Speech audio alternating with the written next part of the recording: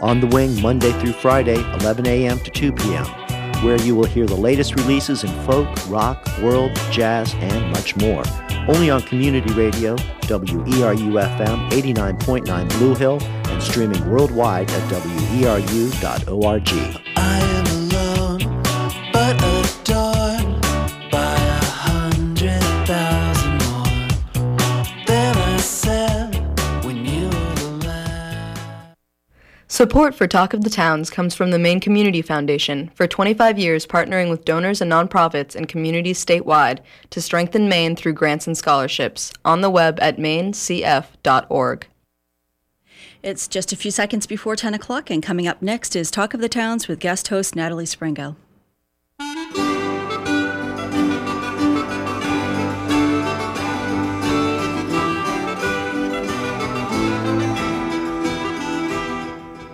Good morning, and welcome to Talk of the Towns here on WERU. We try to go beyond the headlines, to make sense of the issues facing Maine communities, to share what works, to seek alternative solutions. Talk of the Towns is produced with support from Cooperative Extension, the major educational outreach program of the University of Maine with offices statewide. Cooperative Extension puts knowledge to work with the people of Maine, and like WERU, whose mission is to be a voice of many voices, operates out of a sense that everyone benefits when we share our knowledge, our experience, our concerns, and our perspectives. We're about to practice the magic of community radio, in which those of us here in the studio and you who are listening create a dialogue that we hope will be of benefit to our friends, our neighbors, and colleagues. This is Natalie Springle of the University of Maine Sea Grant, guest host for this program, and I hope you'll stay with us for the next hour and talk of the towns. This morning, our topic is aquaculture, including trends and opportunities for fishermen and fishermen and others on the coast of Maine. Maine's working waterfront provides a variety of human activities: transportation, fishing and fish processing, boat building, recreation, and more recently, aquaculture, growing various marine species that humans like to eat. On today's show, we'll gain an understanding of the status of aquaculture in Maine: finfish, shellfish, and even seaweed and maybe freshwater species. We'll explore trends and opportunities, especially for fishermen, to diversify the ways they might earn their livelihood on the water. And we'll learn what our neighbors to the north are doing to develop aquaculture in the Canadian Maritimes, looking at what lessons can be applied back in our home waters. In the studio with me today are three folks who know a whole lot about aquaculture in Maine. We have Dana Morse of the University of Maine Sea Grant and Cooperative Extension. Morning. We have Adam Campbell, North Haven Oyster Company and a commercial fisherman. Good morning. And we have Sebastian Bell of the Maine Aquaculture Association. Good morning, Natalie. Thanks for coming in, guys. Let's start with Sebastian. Sebastian, you work with all kinds of aquaculture farmers and represent them through your work with the Maine Aquaculture Association. Tell us a little bit about what all is farmed in Maine and where, and a little bit about how. Sure. Well, thank you for having me on the show this morning. I appreciate it. We have, on any given year in the state of Maine, between 140 and 150 aquaculture farms in the state. And they go all the way from Elliott down in the southern part of the state, right up to the Canadian border in Cobscook Bay. And they also go inland. We have freshwater operations as well. Our members, and we're a members association, kind of like the Farm Bureau, we grow both animals and finfish and plants, as you alluded to. And some of our products are seasonal. Some of them are year-round. We do have farmers that operate year-round in the marine environment. On any given year, our farm gate sales are about between $80 and $100 million spread across all the different products that we grow. We also have some companies that actually take aquaculture products and turn them into other kinds of products, so biomedical products, for example, kind of more biotech type stuff as well. So it's a pretty diverse industry. It's certainly, I think, one of the most diverse in the country. And we are often, if you look at us from the national perspective, Maine is typically either number one or number two in terms of marine aquaculture in the country on any given year. Great. Thanks, Sebastian. Dana, you just returned from sabbatical from the University of Maine, where you looked particularly at shellfish aquaculture, in large part in the Canadian Maritimes.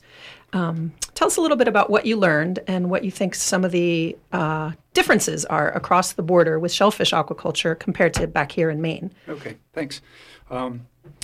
The trips that I made over the course of the last couple of months were through New Brunswick, Nova Scotia, Prince Edward Island, and the Magdalen Islands. And I guess I'd start by saying that in some respects, farmers are farmers everywhere. They face a lot of the same kind of issues, a lot of the same problems. So there's a great amount of similarity between the shellfish farmers here in Maine and shellfish farmers in Atlantic Canada and certainly the rest of the U.S. Having said that, there were a couple of things that I kind of came back with really noticing. And the first thing which was actually, I think, a really good thing, is that Maine's shellfish farmers are a really professional, competent group of people. They grow quality products that the market wants. They do it with a great regard for the environment that they operate in. And by and large, they really are, their businesses are being sustained by good financial underpinnings, if you will.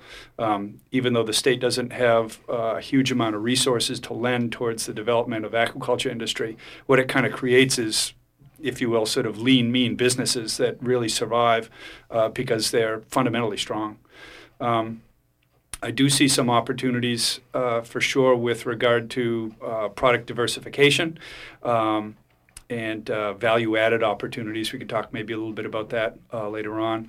And I think there's also some opportunities for just continuing to kind of trade on the really spectacular reputation that Maine has for quality seafood. I saw some very interesting operations with oysters and scallops, and took a trip out to the West Coast in the later part of the year where they practice aquaculture on an entirely different scale than we experience here. And maybe we could talk a little bit about that later on too. Great. Thanks, Dana. Before we turn to Adam, I thought maybe, Sebastian, can you tell us a little bit about the differences between shellfish and finfish aquaculture? Sure. They're different in the sense that finfish, you are feeding the animals, whereas in shellfish, they're actually grazing on the phytoplankton that occurs in the water column. Aside from that difference, they're actually a lot more similar than people realize. And one of the interesting things I think that we see in Maine is certainly for many people have environmental concerns about finfish production and what is happening in the environment around the farms. And by and large, the Maine finfish producers have really been leaders in dealing with those environmental concerns and those issues. Many of the things that the finfish folks have had to deal with, we now are seeing shellfish folks having to begin to deal with. And so what we have in Maine is this wonderful cross-pollination between the finfish and the shellfish community where people are learning from each other. One of the things which is quite different about our association than other aquaculture associations is that we do represent both shellfish and finfish. In many other places in the world, you have separate associations for that. And the big advantage, I think, of having a combined association is that those folks learn from each other and oftentimes don't have to reinvent the wheel. And so finfish is different than shellfish. You're obviously dealing with fish instead of shellfish. You're dealing with an animal that moves, that swims around. But there are probably a lot more similarities, I think, than there are differences. Great, thanks. Adam, you are a commercial fisherman, and you have, I think, recently decided to venture into growing oysters. Maybe well, not so recently. Yeah, it's not recently. It's been actually, this is my 10th year anniversary. Oh, great. Yeah. Great. Yeah, and I took it on 10 years ago. I saw there was a column in one of the fishing papers, and there was it was by one of the DMR scientists, and they were doing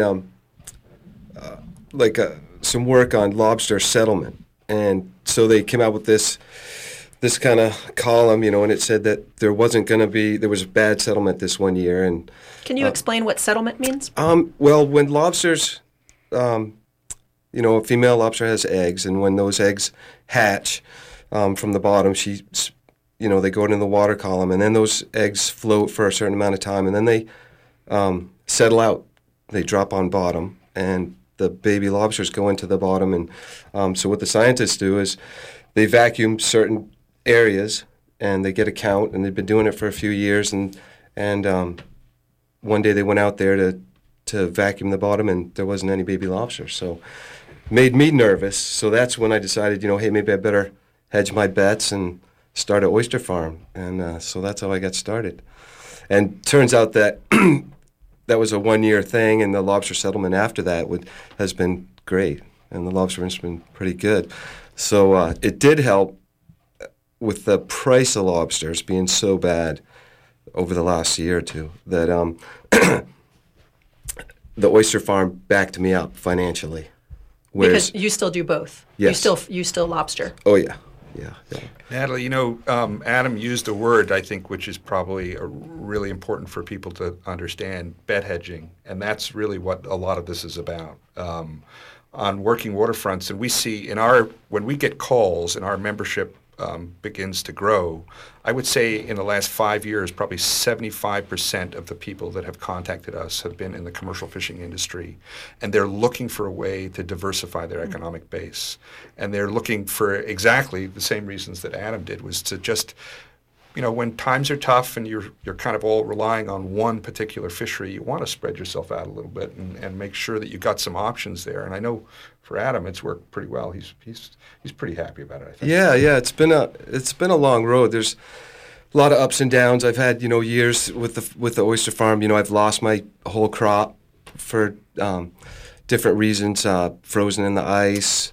So there's a big learning curve, and there's not a manual out there that says this is how you grow oysters, because every spot that on the coast of Maine is so varied, where the different areas that you can grow oysters. So no one had a manual for me in my particular location, and I grow them in a little salt pond that's just in front of the house, and so I did have a little bit of help.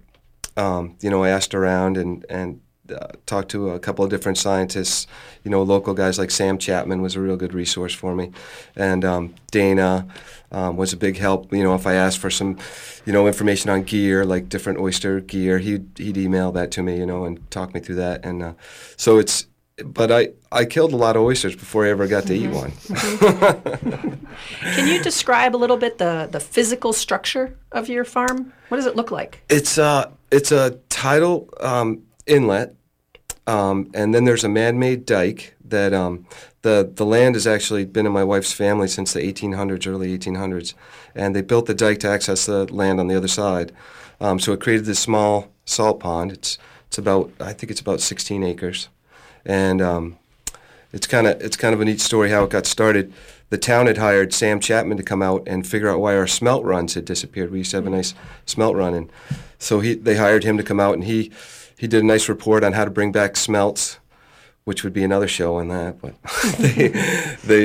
so he did this report, but he threw in for a bonus, because he went to all the streams around the whole island, and he went to that salt pond and that tidal inlet, and he said someone ought to try growing oysters here because the water temperature was warm, had a lot of phytoplankton, a lot of algae blooms there, and so it kind of stuck in my back of my head, that hey, it's right in front of the house.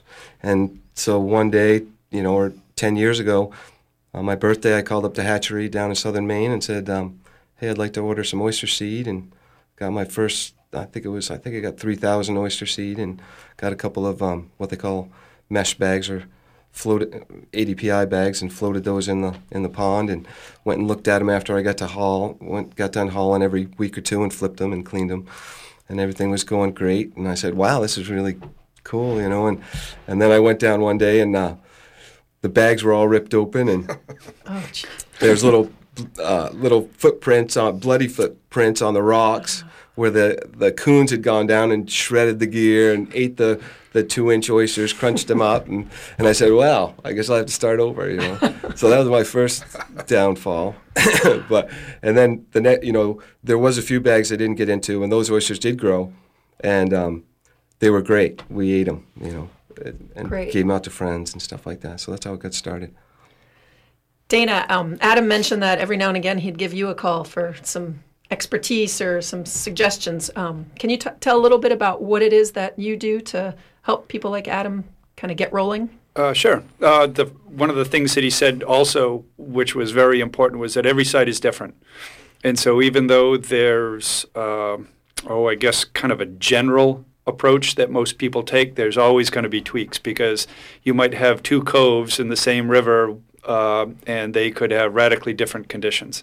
But by and large, the kind of stuff that I do ends up being a little bit of technical advice, sometimes arranging educational or information opportunities or some kind of applied research. Normally the calls that I get, and I have to back up what Sebastian said as well, that many of the calls that I've received over the past couple of years have been from fishermen looking to diversify a little bit. A lot of it has to do with siting and location, environmental requirements, mostly for oysters. They're in the shellfish world, they're relatively bomb-proof, so they're kind of easier to start with, but some with other species as well. So siting requirements, and then a little bit on the permitting and regulatory, but we have great resources at the state to be able to work with as well through the Department of Marine Resources. And then a lot of gear types of questions, how to set it up, where to get it, where to buy it, what do I do with the oysters over winter, for example? How do I design a system so I can get them out of the reach of ice and get them back in the springtime so that they can continue growing? Great. What do you do with them in the winter? It depends. Yep. It does depend, yeah. How thick the ice is. Every winter in Maine can be different, right? Colder. Like this winter's been mild. I mean, as far as sea ice, we have no sea ice. Last winter, I was using a 4-foot long chainsaw bar to get down through the ice to get at my oysters. Okay. So we had 3 feet of ice, and now I've got 4 inches of ice. So big difference, and you have to plan for that. Yeah. Right. And fortunately, oysters are fairly forgiving. You can either keep them on the bottom, in containment or out of containment in some kind of a box or a bag or something like that, so you can kind of keep your herd under control, as it were. But some work, again, that Sam Chapman and some other folks did probably 20-odd years ago, built on observations, I think, from settlers, where you can keep an oyster alive in a refrigerator for months and months. All winter. All winter. So, for example, if you know that you're going to get ice in December, perhaps you'd like to put them in what they call moist air storage, which can be as simple as a pit in the ground that you insulate.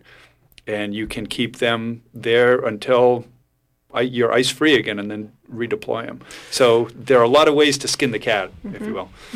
The guys there's a lot of shellfish growers down in the Cape, and they have these long flats, and they grow their oysters on these flats. Well, in the wintertime, they ice up completely and freeze. So they take, a lot of those guys will take all their whole crop, and dig a trench and bury the oysters in sand, up on the beach, and they just stay cool. They don't freeze. You can't freeze them. They can't go below freezing, or else they will die. But if you keep them moist, keep them around 36 degrees, they'll last all winter, and then they drag them back out, put them back in the gear, and they start growing again.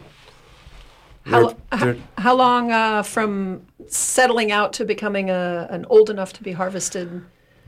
That's where Maine is it's tough here in Okay. Maine, because we've got some really cold water. And down in the southern states, they can grow oysters in 18 months. They can get a market-sized 3-inch oyster or better. And I think places on the Cape can do that too. And the fastest here in Maine, that for many of my friends that grow oysters, some of the other farmers around, it's pretty much 3 years. You might get a handful of oysters in 2, but it's really 3.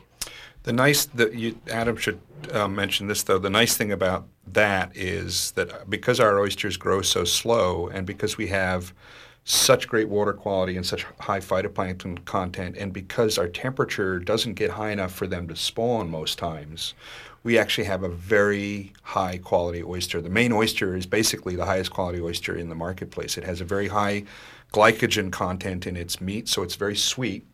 And because it doesn't hit a spawning cycle, it never goes kind of mushy on you. So Maine oysters have become known as basically the best oysters in the marketplace, and it's a little bit longer to get them there, but they've got a great reputation from the foodies of the world and the oyster aficionados. Let's talk a little bit about the market. Who is buying Maine oysters? Where are they going? To the best white tablecloth restaurants all around the country. Okay. As far as, California, they love them.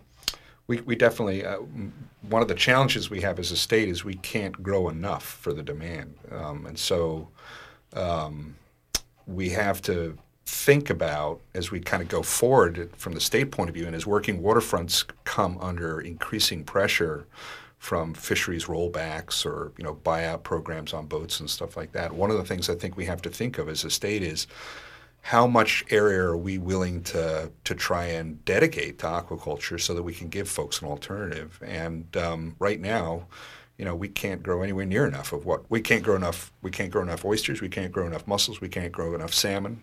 Everything sells fast and hard and at a premium coming out of Maine, and that's a challenge.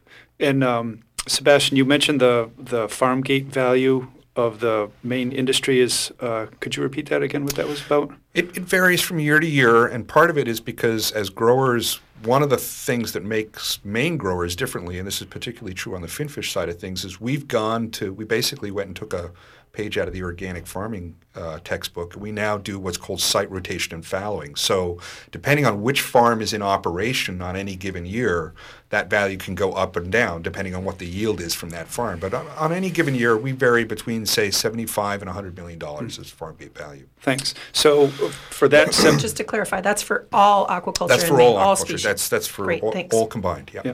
And so for that $75 to $100 million, it occupies, relatively speaking, a minuscule portion of the Maine coastline from the shoreline out to 3 miles. I know the MAA calculated it earlier. MAA is the Maine Aquaculture Association. But the total leased acreage in Maine state waters is, I think, around 1,400 acres right about now. 1,300 acres. Okay. And so that constitutes a fraction of a single percent of the state's waters. So for taking up relatively little space, there's a good number of jobs and certainly a good value of the product. So it's kind of a really efficient use of space, if you will. It's interesting. If you look at it as an agricultural product and you look at it on a per acre basis value, oysters and salmon are the two most valuable agricultural products we grow in this state by far.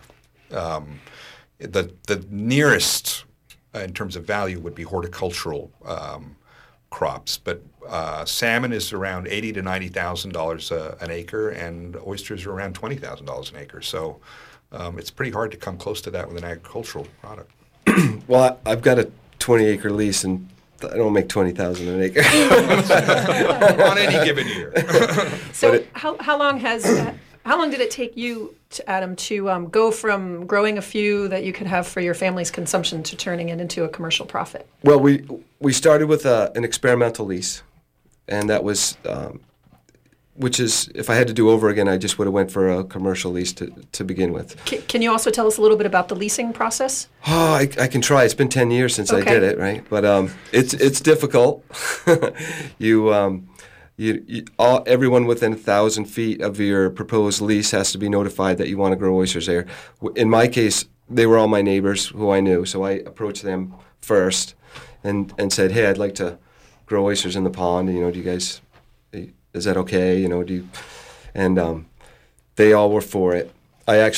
My neighbor that actually looks at my site more than anyone, he looks right at it. His house sits right there on the pond, and he went over his house, and we were sitting on his front porch, and I looked down at his view, and I'm saying, I guess I'm not going to grow oysters, because you're going to have to look at this whole thing. And he pounded his hand on the table, and he says, I say, let the oysters grow. And I think every once in a while he's wishing he didn't do it, but for the most part he enjoys it, And the neat thing about that pond where I'm growing them is the water quality was not good when I started, and it wasn't tested ever. The state, it wasn't part of their monitoring, schedule. So when I started growing oysters there, then we started testing the water and found out it wasn't clean, and there was some malfunctioning septic systems all around there. And so those all had to be fixed before we could, eat any oysters out of that pond. So it was actually 7 septic systems, and they're all replaced, and the water's pristine and Wow. testing great. So it's a good thing if someone's growing oysters around your house or down on the shore where you live and work and play, because if you can eat oysters out of it, it's clean. It's pristine. That's right. Water. We actually, as an association, we spend a lot of time in the legislature lobbying for Clean Water Act bills.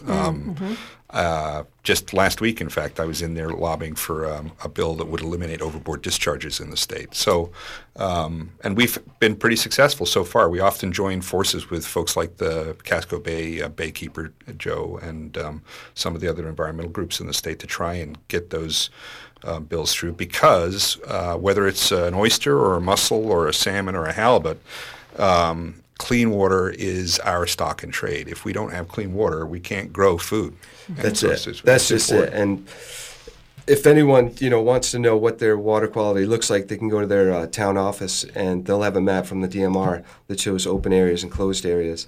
And obviously the closed areas will be in red, and so you'll know where you can harvest a clam or a mussel on the shore, and where it's safe and where it's not safe.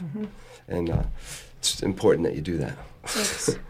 For listeners who are just tuning in, you're listening to Talk of the Towns on WERU 89.9 in Blue Hill. And we'd like to open this up for our listeners to call in. If any of you have questions or comments for our guests here in the studio. In the studio with us, we have Dana Morse from University of Maine Cooperative Extension and Maine Sea Grant. We have Adam Campbell, who is a commercial fisherman who ventured into growing oysters through the North Haven Oyster Company about 10 years ago. And we have Sebastian Bell, who directs the Maine Aquaculture Association, representing all manner of aquaculture farmers here in the state. Our number, if you want to call in, is 1-866-625-9378. That's 1-866-625-WERU. So please feel free to call in and make questions or comments. I'd like to talk a little bit about scale, sort of large scale versus small scale, and maybe we can ask one of you guys to comment a little bit on sort of the variety of the kinds of operations that you might see out there. Sebastian, you want to give it? Sure. I think certainly one of the obvious differences, at least right now, between finfish and shellfish is that the finfish operations tend to be larger scale than the shellfish operations. That, I think, is actually going to change, and in part because of some work that's going on around cod as a species. But we have every size of operation in the state. We have all the way from a tiny little kind of postage stamp outfit to farms that have multiple sites and manage those in a coordinated fashion. So that's another way that Maine is a little bit unusual, I think, particularly if you compare us to some of the other producing states around the country. They tend to have for example, on the Gulf Coast or on the West Coast, their shellfish operations tend to be pretty big shellfish operations compared to our operations here. Ours tend to be really smaller operations, and sometimes scale is small scale is a good thing because it's easier to get into it, and there's less of a barrier to entry. And then there are disadvantages of being small scale too. Sometimes it's hard to compete to have enough product to supply on a regular basis. Maybe it's hard from a cost point of view. You may be able to not have the economies of scale that some of the bigger producers do. So there's pluses and minuses to both. I think the one thing that from our point of view as the association, from a growers association, the one thing that we stress with everybody is that the scale of the operation has to be appropriate for the site and the bay that it's in. It has to be relative to where you're operating. And if it's not, you run into difficulties. You run into difficulties with either people being concerned about it or having unintended environmental impacts. And so the issue of scale is always site-specific from my perspective. And Dana, I think, talked a little bit about this earlier about how each site is different. If you exceed the scale which is good for that site, then you exceed what we would call the carrying capacity of that site. And that's where you get yourself into trouble. Anything to add on that, Dana? I don't deal very much with the finfish industry, so pretty much I deal with oyster growers or mussel growers. One of the things, it's kind of a linked topic, I suppose. But one of the things that I've found in terms of working with people who are coming out of the fishing industry or have a foot in both worlds is that scaling issue and that fitting in with other uses issue seems to be easier, because these are folks who work on the water every day. They know about the tides, they know about the bottom, they know the animals that come and go there. They also know about who's fishing where, and all the things that you notice when you're making your living on the water. And so it has just seemed that people from the fishing industry have a better sense intrinsically of what might fit here, and from the use perspective, from the biological perspective, and the getting along perspective as well. Great, thanks. It seems like over the years we've heard a lot related to. It looks like we have a caller. Why don't we go ahead and take that call? If we could have you state your name, your first name, where you're from, and just go ahead with your question or comment. I am Jim from Burnham. I just have a quick question. In your intro, you mentioned that the aquaculture also included freshwater. I'm just curious to know what's going on. Is it in rivers, ponds, and what exactly is being raised? Yep. Great. Thanks for your call. We'll go ahead and pass that right over to Sebastian. Thank you. Hello, Jim. Thanks for your question. Principally, we have two kinds of freshwater aquaculture that happen in the state. One is people who grow trout so that people can stock them in their farm ponds, in their local ponds. So there are a couple of trout farms that will sell small trout fingerlings to the local soil extension folks, and they get distributed all around the state for stocking in private ponds. And then the other freshwater aquaculture we have, and it's really one of our better kept secrets, is freshwater bait fish. And I remember Adam was talking about smelt earlier. We are privileged in this state to have a guy who was one of the first people in the world to close the life cycle on the smelt. And his name is John Whalen. He runs a farm called Harmon Brook Farm. He now produces smelt all the way through the egg and the hatching stage, and is one of the few people in the world to be able to do that. Those bait fish are then sold to the ice fishing community during the winter as bait for ice fishing, and it's a part of the aquaculture sector in the state which is growing pretty steadily every year, because there's a great market for ice fishing bait. Is freshwater aquaculture much newer, would you say, here in Maine? And how does it compare to other parts of the country? Actually, it's older. Okay. We had, we've had hatcheries in the state. There are obviously state and federal hatcheries that have been in charge of growing fish for stocking out for recreational fishing. We've had hatcheries in the state for over 100 years. But it's never really taken off on the kind of commercial side of things until relatively recently. So it's only within, I would say, the last 10 or 15 years that we've started to have commercial freshwater farms. The water quality regulations in the state are probably the strictest in the country, at least. And so part of the challenge we have is finding places where we can build hatcheries and still meet the water quality regulations. The regulations are written in such a way that if you are taking water into your hatchery and it has, let's say, high phosphorus levels in it, maybe from agriculture around or something like that, before you discharge that water, you actually have to decrease the amount of phosphorus below levels that were coming into your hatchery. So you're actually basically acting as a wastewater treatment plant instead of a hatchery. And so that makes it really difficult for people to find places to and to get licenses to operate. But aside from that challenge, Maine as a state has the best freshwater resources of any state east of the Mississippi. And so it's got tremendous potential, even though we have tough winters here and ice gets a little thick, as Adam alluded to. But although this winter has been great. Yeah. And as an ice fisherman myself, I use my share of fishing bait, and it's nice. I'm not sure of the legal aspects of it, but it's nice to have a local product as opposed to product that's imported from some distance. So that has to do with biosecurity and fish health and diseases and things. You mentioned biosecurity. What is that? Biosecurity essentially boils down to making sure that you don't transfer pathogens or diseases from one place to another. And that's something that virtually all aquaculturists think about because it's a farming operation like any other kind of farming operation, and you want healthy animals. Right. The freshwater bait industry was one of the places that drove our fish health regulations in the state. And so we actually have probably the strictest fish health regulations in the country. And an effect of that is it really is almost impossible for somebody to meet the fish health regulations and import bait from out of state.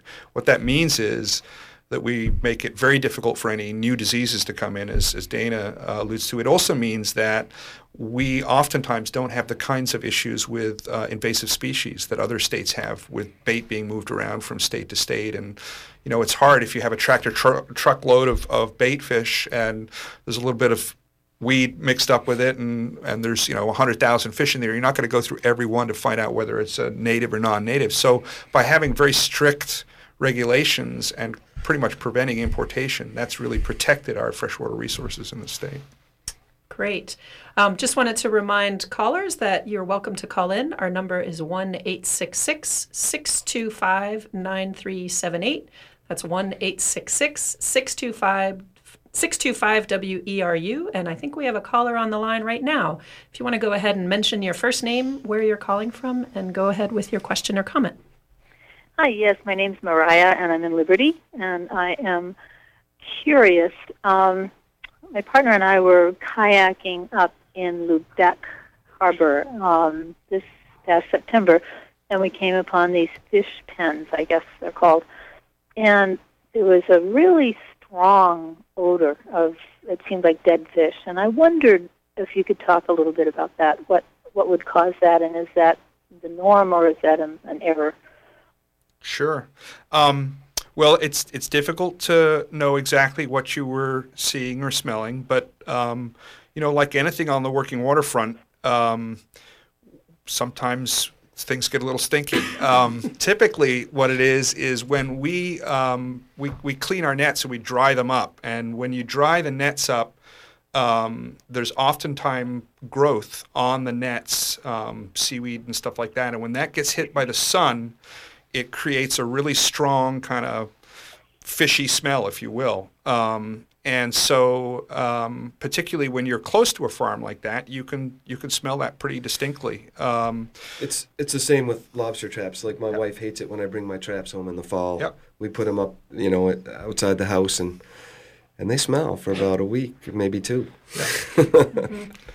So that's my guess. What you were smelling. If we do find a dead fish on the farm, because of our biosecurity practices, and Maine salmon farmers were actually the first salmon farmers in the world to do what's called external biosecurity auditing. So we have, in cooperation with University of Maine in 1992, I think, we started having a vet come on all our farms and audit our farms. So they show up unannounced and they go through and inspect everything on the farm. And that's in addition to the regulations that we have to comply with. But part of those biosecurity audits require that if you find a fish which is sick, you take it out of the water and you put it in a closed container.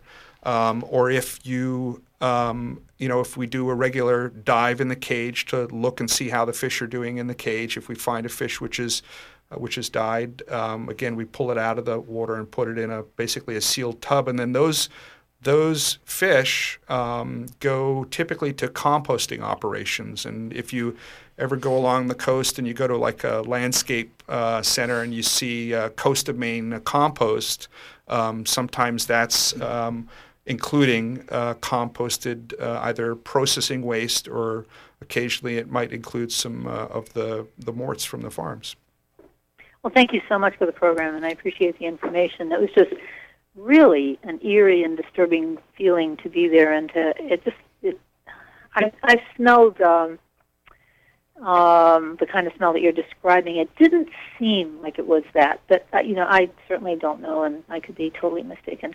But thank you so much for all the work you're doing. I really appreciate it.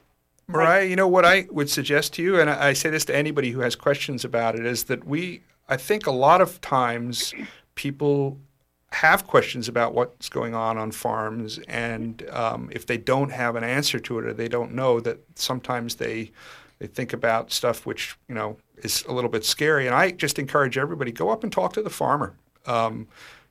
They're local folks, and 9 times out of 10 they'll take the time out to stop and answer your questions. And we almost always hear back from people who say, wow, that was really great. Thank you so much for that. And that now we really kind of understand what's going on. Great. I would never have thought of that. Thank you. Thank you for your call, Mariah. That's actually one of my favorite things to do is talk about growing oysters. Yeah. Because that means I'm not bending over, breaking my back, moving them around. It's a good break. Great.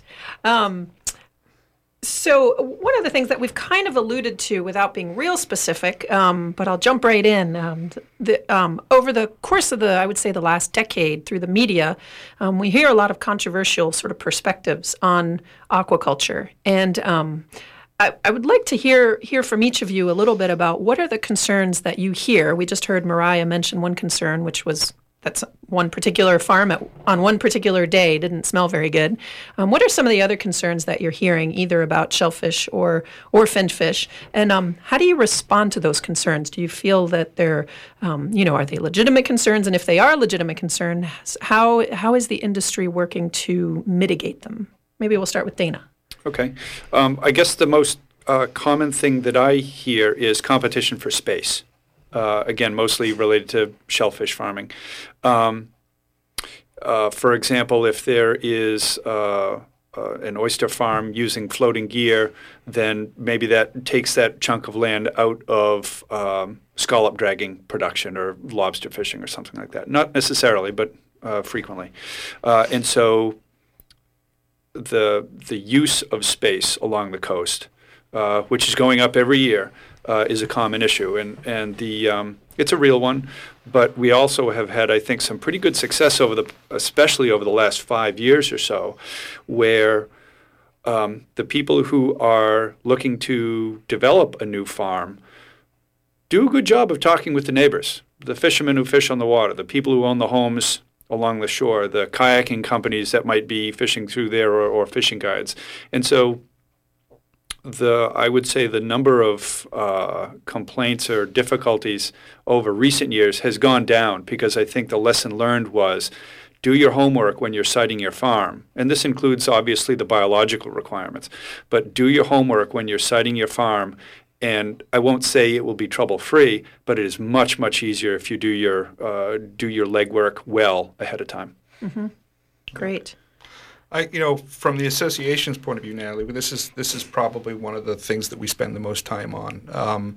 And I think before talking about specifics, I just want to start by saying that, everything we do as human beings has an impact. You mow your lawn, you cut firewood, you eat food that comes off a farm that used to be forests, which is now fields.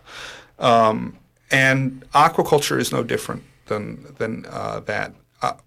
But what we have learned over the years, and I will say, I think one of the mistakes that aquaculture in the state of Maine made was they weren't willing to admit that they had made mistakes. And so many times in the early years, we would make mistakes because we were learning as we were going. Adam was talking about learning as he's going. And it's tough. You make mistakes. But one thing is pretty clear. If you don't learn from your mistakes, you don't stay in business, and it's just that simple. And we've seen guys go out of business. We have. We've seen a lot of guys. I've seen some really, really smart and hard-working fellas, try and do an oyster farm, and they just screwed up one too many times, and it just folded up on them.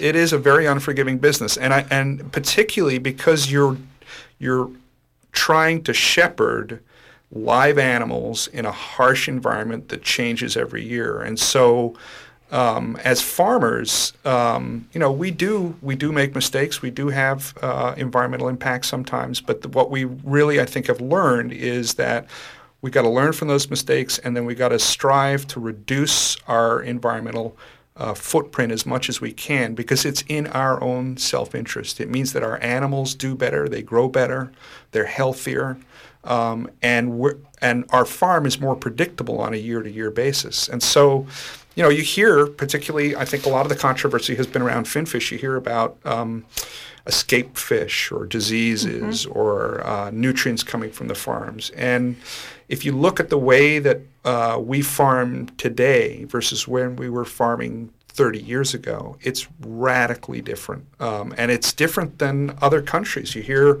lot of what you hear about is, horror stories from other countries where there are no environmental regulations, or where there's no environmental community to ask hard questions. And that's frustrating for us as farmers in Maine, because we get painted with the same brush. But if you actually look at we were the first farmers in the world to come out with a code of practice. We then went on and had that begun to be third-party audited. We've got the current salmon farm we have in the state right now, Cook Aquaculture. They're the first salmon farm in the world to be eco-certified by a European certification agency. It took them 4 years to get that certification. They had to change a lot of what they were doing to qualify for that. That certification, they could lose at any time if they have an audit that goes in and finds something wrong. Is that the certification that's similar to what the fishermen have to go through? What are some of the hoops that they have to go through to get it? Oh, it's actually the certification system you're thinking about for fishermen is probably the Marine Stewardship Council. Yeah, Marine Stewardship Council doesn't certify any aquaculture operations. They've made a policy decision not to do that because they have kind of a different group which is focusing on aquaculture. But it's similar in the sense that you have to comply with a minimum set of standards, and then you get audited to verify that you're complying with that. All of that is on top of all the environmental regulations we have. And Maine, and I think, talk to the regulators, but if I compare notes with my colleagues who operate in a different part of the world, they all are amazed at the environmental regulations we have to comply with. We have very, very exhaustive environmental sampling and videotaping and all sorts of things that the state does to make sure that we're complying with the environmental regulations we have to comply with. So you've got, on the one hand, you've got the regulations. They're kind of the groundwork. And then you've got all this best management practice on top of that the growers have designed themselves. And then that's externally audited to make sure that they're doing what they should be doing to do with the BMP stuff. And it's to the point now where a lot of the BMPs, particularly BMPs is best management practice. Sorry, thank you. A lot of them that have been developed in Maine are now being copied by other areas in the world. We quite often have people come from other producing areas, and they want to look at our BMPs, and they want to go visit the farm. And it's the point now where we've actually moved to copyright all our management protocols, because we realize that it's an advantage. We've got an advantage from an environmental management point of view, and we want to try and protect that. We want to link that to the Maine brand so that people recognize that aquaculture products coming out of Maine not only are high quality, but they're compliant with this very high environmental management standard. Adam, what's been your experience? You mentioned your neighbors. Have you had any sort of interaction with other folks who might have an opinion, either for or against what you're doing? I was really lucky, and I talking with Dana, I guess I'm the exception, but all my neighbors were for me growing oysters, and they're environmentalists, most of them, and they understand that an oyster takes a pristine environment to grow in. Yeah. One of the situations with that dike, it not being tested and not being utilized for any kind of shellfish harvesting or any clamming or anything like that, was these huge algae blooms would appear in the summer months,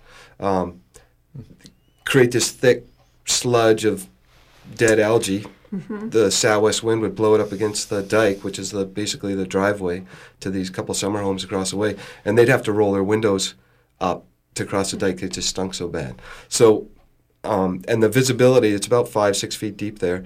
When I first started, was zero. You couldn't see 2 feet down. Actually, when John Lewis came out, they do a videotape of the bottom before the lease, and that's from Department of Marine Resources, right? Yep. He came out, and so they do a site review, and he jumped overboard, and he's wearing these neon fins in 5 feet of water, and I couldn't see him. But now, after I've got there's an oyster bed there around the edges of the pond. The center is actually I leave that fallow, and that's kind of what I use to regenerate the algae. So the whole thing isn't boogered with oysters. It's just the edges is what I use. And now the water's crystal clear. There's juvenile herring that come in there in the summer. There's smelt run. There's eelgrass where there never was before, and birds and wildlife, and it's a thriving little ecosystem where before it was a mess, really. That's a side to the aquaculture conversation that you don't hear very much in the popular media. So it's great to hear. That's true. There's actually been some really interesting research, certainly down in Connecticut, but there's been some research in other countries as well, looking at how aquaculture farms act as habitat for native species. And, they're basically like artificial reefs. It establishes structure and attracts little stuff in, and then the big stuff come in to eat the little stuff, and it's a whole ecosystem that gets created there. This is a little bit of a digression, but I think an interesting one. Concerning the role of shellfish as water cleaners, if you will. Just recently they had a workshop down in Rhode Island to talk about the role of shellfish in keeping water clean. And one of the really, to me, just blows my mind studies came from Sweden, where there was a town that had a traditional water quality, like a water treatment plant. And they paid so much per ton of nitrogen released into the water, and they calculated that out. Well, they decided that they would try using mussels, a mussel farm, which incorporate waste products like nitrogen and phosphorus into their shells and the mussels and stuff, to do part of the work instead of the wastewater treatment plant.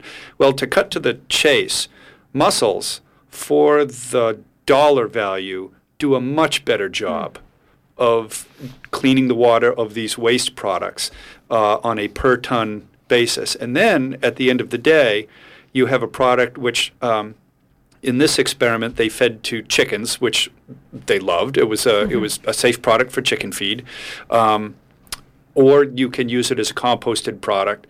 You get a potentially useful product out of the end of the pipe, if you will, out of the end of the process. And so there are different ways to think about aquaculture in general, more than just food. Sebastian mentioned fee fishing. There are ornamental fish, and so there are some pretty exciting opportunities there to think differently.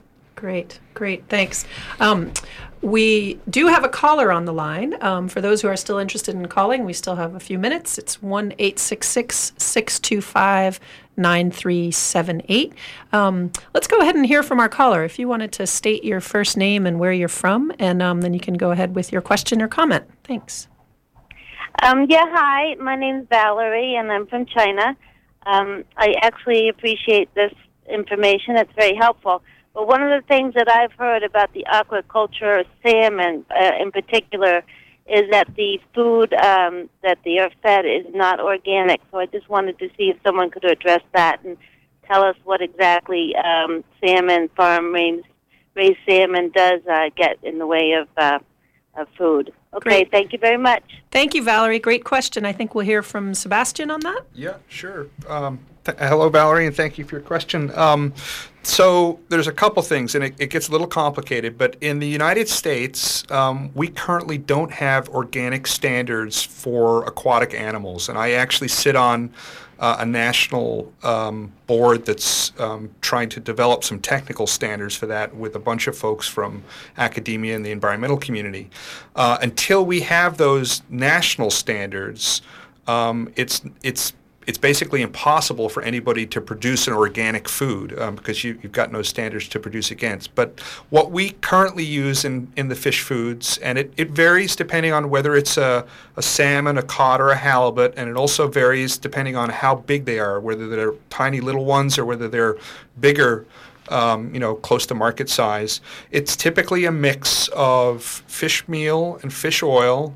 Might have some soybean oil in it as well, or soybean meal, little bit of wheat gluten sometimes, although not always. Gluten is a tough one. It's sometimes it's not a great thing to have in your feed. Sometimes it is a good thing because it's a binder. And then a lot of times we'll have a vitamin pack, which is just basically a series of different vitamins. They do sometimes include an artificial pigment. It's called canthaxanthin, which is it's basically a nutritional supplement that the fish can't produce itself, and so they have to have it in the feed. And then we'll also have, sometimes we have shrimp shells that are ground up, and that's what the fish use to get the color on the fish as well. So it's a mixture of stuff, and it's very similar to how you would fabricate any sort of animal feed. The one thing which is different about fish than, for example, a land mammal or something like that is they typically can't digest carbohydrates, so we actually have to cook the carbohydrate that goes into the feed. So anything like a soy meal or a wheat product or a corn product actually has to go through steam extrusion to cook the carbohydrates so they can digest it. And then the other thing, obviously, is when we feed our fish, we want to get the most efficient conversion rate out of that feed, and what that means is the amount of feed you put in versus the amount of meat you put on the animal. When I first started farming years ago, we had conversion ratios of 15 to 1. That would mean you'd have to feed 15 pounds of feed to get 1 pound of flesh. We're now down on a well-run salmon farm. It's about 1.1 to 1, so it's a very efficient conversion ratio. And you compare that to poultry or pigs, for example, and poultry are probably about 6 to 1, 5 to 1. Pigs are a little bit higher. That beef is way higher than that. So it's a pretty efficient way to produce food. Great. Thanks, Sebastian. We just have a couple minutes left, and I think that we have a caller who's got a quick question, so we'll go quickly to the caller, and then I think we'll be working towards wrapping up. So if you want to go ahead and give us your first name and tell us where you're from, and then we'd love to hear your question. Yes, Sam, and I'm an urchin diver, and there was a chemical in some of the feed that they were feeding the salmon down east that Japan threatened to shut the whole coast down because of this chemical that was in the feed that they were feeding salmon. Do you know anything about that? Yeah, I do, Sam. I was at the Urchin Council a couple months ago, and thank you for your call. One of the ingredients that we have used in the past was an ingredient called canthaxanthin, which is this pigment I was telling you about. And Japan has a regulation on the limits that are allowable in urchin. The reason they have that regulation is because people were actually intentionally feeding that chemical to urchins to color up the eggs. And so the Japanese government said that was an artificial manipulation of what urchin roe looked like, and so they passed this law. Well, obviously, urchin divers were concerned about whether or not that would come from the salmon farm to the urchins, and so we did a bunch of tests. DMR did a bunch of tests, and they talked about it at the council, and basically, and feel free to call DMR about it, but they came to the conclusion that there was a fair amount of saber rattling there, and there wasn't any data to really support it. Great, thanks. Well, we've come to that time when I'd like to remind you that this program was produced with support from Cooperative Extension and the Hancock County Extension Association. With offices in each county, Cooperative Extension is the major educational outreach program of the University of Maine. Our radio collaboration with WERU began in 1990 and continues with your support. Join us from 10 to 11 on the second and fourth Friday mornings of each month for Talk of the Towns. Our theme music is a medley from Coronach on a Balnain House Highland music recording. Thanks to our guests in the studio, Dana Morse from the University of Maine Sea Grant Program and Cooperative Extension, Adam Campbell, North Haven Oyster Company and a commercial fisherman, and Sebastian Bell from the Maine Aquaculture Association. Thanks to those of you who listened and called in with your comments and experiences and questions. Special thanks to our underwriters. Thanks to Amy Brown for engineering our program. And stay tuned for On the Wing with Joel Raymond. Ron Beard will be back next month. This is Natalie Springle from University of Maine Sea Grant Program, your guest host for Talk of the Towns, wishing you a good morning.